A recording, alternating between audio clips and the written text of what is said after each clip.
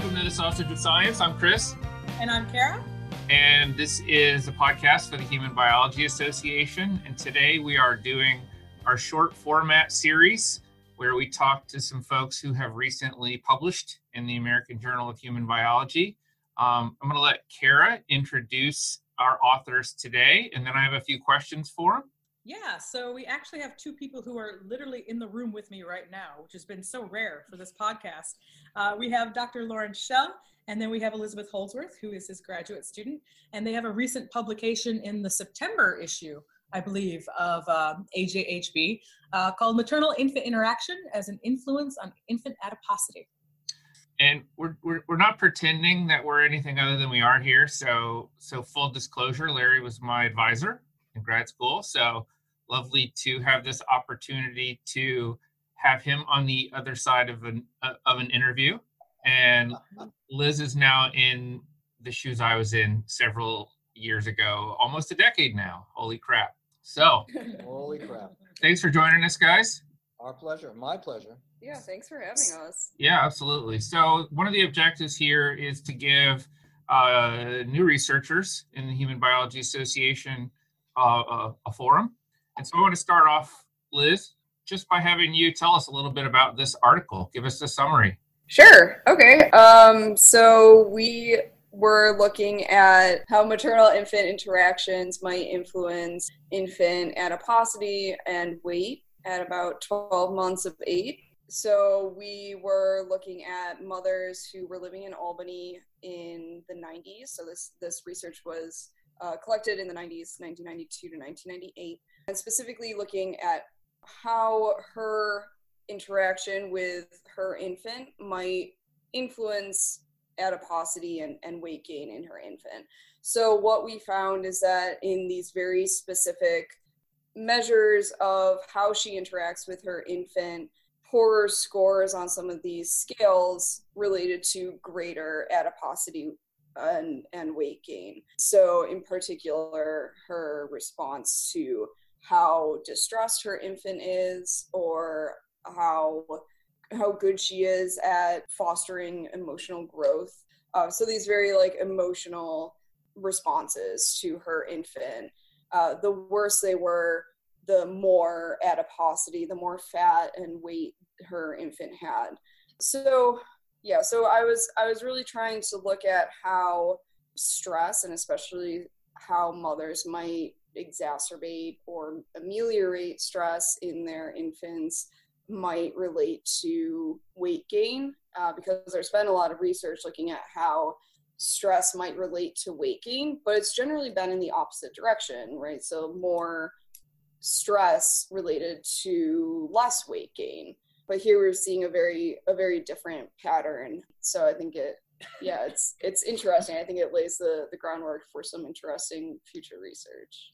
And Liz, could you say exactly when this weight gain is for the infants? Is it actually during infancy, or are you seeing it a little bit later on during growth? Yeah, so this is we're looking at outcomes just at 12 months of age. So all of these measures are at 12 months of age, but we do have, this is a longitudinal study, so we do have data that we would like to look into in the future for weight gain throughout, I think up until 18 months. Yes. Yeah, 18 months. 24 for some. Okay. Yeah. Go ahead. So I have follow-up questions, a couple follow-up questions, but first I want to ask Larry, because this was a study that I got to clean data on many years ago. So I'm interested in the study in general, how you collected the data, and this having data sets available for this type of research, because my memory of this is a study about lead, pregnant women, infants, and lead. So we're using this study for something different, and that says there was a lot of great information collected, and there are more uses for this. Could you tell us a little bit about how these data were collected and what this data set has in it? Sure. This project was actually a collaboration, myself, an epidemiologist in the Department of Health who had done work on lead many years earlier. And what I tried to do in this collaboration was to be very anthropological and holistic, and to collect information on things that could be relevant to early child growth and development, prenatal development and early postnatal development. And being an anthropologist and a specialist in growth and development, I saw that there are a lot of things which could pertain to the development of the infant. So we ended up collecting a lot more information than is typical in a traditional epidemiologic study, which is usually pretty focused. We have a lot of, for our study of lead and cognitive development, lead and physical development, we had a lot of corollary variables. And some of those corollary variables were collected in such detail that they actually can be independent variables, which is what Liz has done with in this analysis. The data themselves were collected by nurses and by graduate students and by professional psychologists, depending on what the variable was. One of the ongoing, I'm sorry. Does that answer your question? Yeah. One of the ongoing conversations that I've been having with colleagues is the status of data that we collect with the grand intention of doing more with, and then it rots in the ethics of collecting so much data and putting such a burden on participants for purposes that are never followed up on. So I think it's admirable that not only has this been done, but frankly, I've seen some of the data that people have collected and that it's in a condition to be analyzed in additional ways. That's great. Yeah, I agree with your point of view about the ethics situation. I'm very pleased that I've been able to have students get involved with these data over the years, well beyond the original, goals and intellectual goals and knowledge intentions of the project as it was originally begun. Yeah, it would be a shame to miss out on the opportunity to analyze any sort of study that is a longitudinal study in particular. Now that I have been trying to do research using existing data sets more frequently, having that longitudinal component is still kind of rare. I mean, there are places that certainly are doing longitudinal studies, but with the variables that you need, it is hard to get that. So it would be a shame to miss out on the opportunity to use that further. So Liz, given and actually either one of you could answer this. I have a Liz question, but speaking specifically to the paper, you mentioned, and I noted, that this is in total contrast in a couple ways. Your findings are in contrast to what's out there, but it's almost like you sort of hid the punchline. What does that mean for us? What contrast did you find, and what do you think the implications of those are? Right. So I think this is significant because it is showing that these measures of like poorer emotional, psychological environment through the maternal-infant interaction is relating to increased adiposity and weight gain, or at least weight, so just weight at 12 months. So that is different from what we've seen in the past, and even in other studies that have been published somewhat recently. Yeah, so I mean, I guess right now I don't have concrete answers as to why that might be. I think it does mean that we need to do, additional research on maybe some other differences in the environment, differences in this population. This is a somewhat unique population because it is, well, one, it is from the 90s, and, there have been pretty dramatic changes in weight in our population overall in the past few decades. So it might just be differences over time, but it could also be something that's happening particularly in a very low socioeconomic status population, which this is. So I think, future research into maybe things that are happening more generally in the environment might be helpful. Yeah, if I could add a little bit to that, I think there are a couple of points here. I mean, one of them is that the influence of these social factors and diet are very context specific, and we're dealing with low SES, disadvantaged moms in this sample. And maybe some of the findings that have been found, reported in other studies, aren't with the same kind of sample or the same time period. And to tell you the truth, a lot of the situation has to do with changing impact of changing programs, social programs, federal or statewide or countywide programs to support people in this situation. So it's very context specific. But I think that a real important message from this work is that fat is not just about food, all right? We're now knowing more and more that there are other factors that influence adiposity than just diet. And we were able, because of the breadth of variable collection in the study, to control for dietary variables. And we had done dietary assessments in postnatal life twice for the infants and in prenatal life, I think that we saw an effect here that's not about ingestion. And that fits in with more literature that's coming out, whether you're thinking about the microbiome or epigenetics. There's more to fat than food. So several comments here lead me to the next question, which is for you too, Liz, as a grad student. What's next? Is there another paper to look at the 24-month data, or is there potential follow-up to this population? Is this the direction you are going? Answer any of those that you feel is the lowest hanging fruit for you. So I do at some point want to get back into this data set and look at this longitudinally. I think that will be significant in hopefully new and interesting ways. So that's not the next step for me. So the next step for me is working on my dissertation project, which is trying to elucidate more of the influence of this, maternal infant interaction in early life and seeing what influences it might actually have on stress, because my implicit connection here is that there is something happening along the lines of stress or emotional well-being that is influencing adiposity.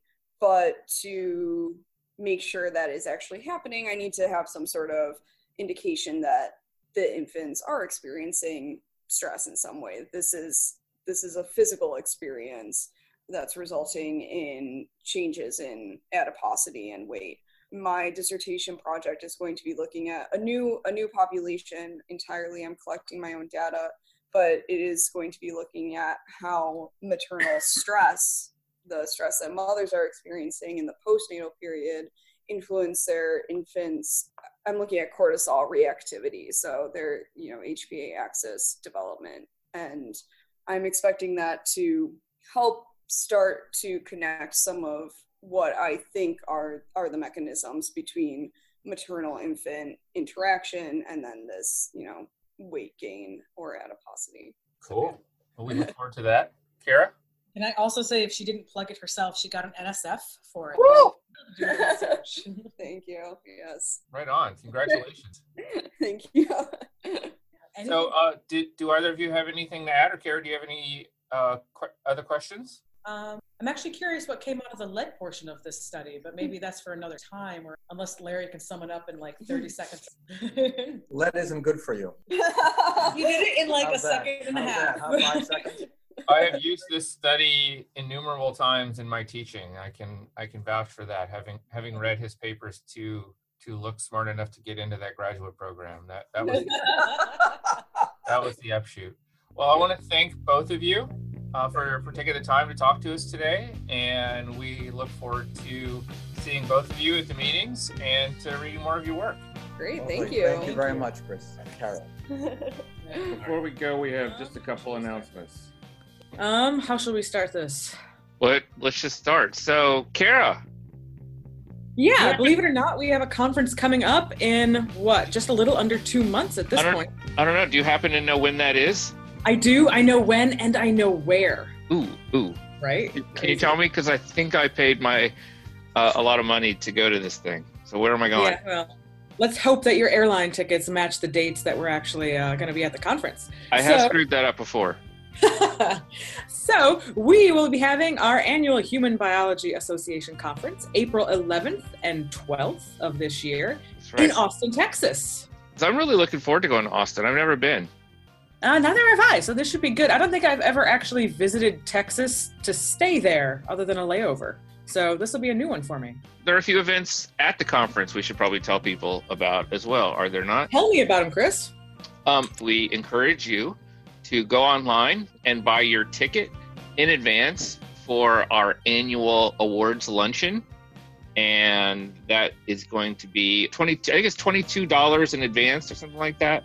And then the price goes up by $10 if you don't get it by, I believe it's March 20th. I just had it up on my computer and I went looking for a different page and I lost it. So buy your tickets to the luncheon and support our students as they vie for awards on posters and talks. So while we're on the subject of announcements, do you mind if I make an announcement on the HBA podcast about something for the biological anthropology section of the AAA? I'm sure if it applies to a good chunk of our members, which it likely does. Okay, fair enough. I'm sure it's good. I am the program chair for the 2018 BioAnth section of the AAA, which means everyone who sends in an abstract and checks the BAS box, their abstract will be coming my direction, and I'll be deciding on whether you are going to be sponsored by BAS and if we can put together some cool sessions. I encourage everyone out there, one, to apply to present at the AAA, including you, Kara, who doesn't usually go to the AAA, but you should,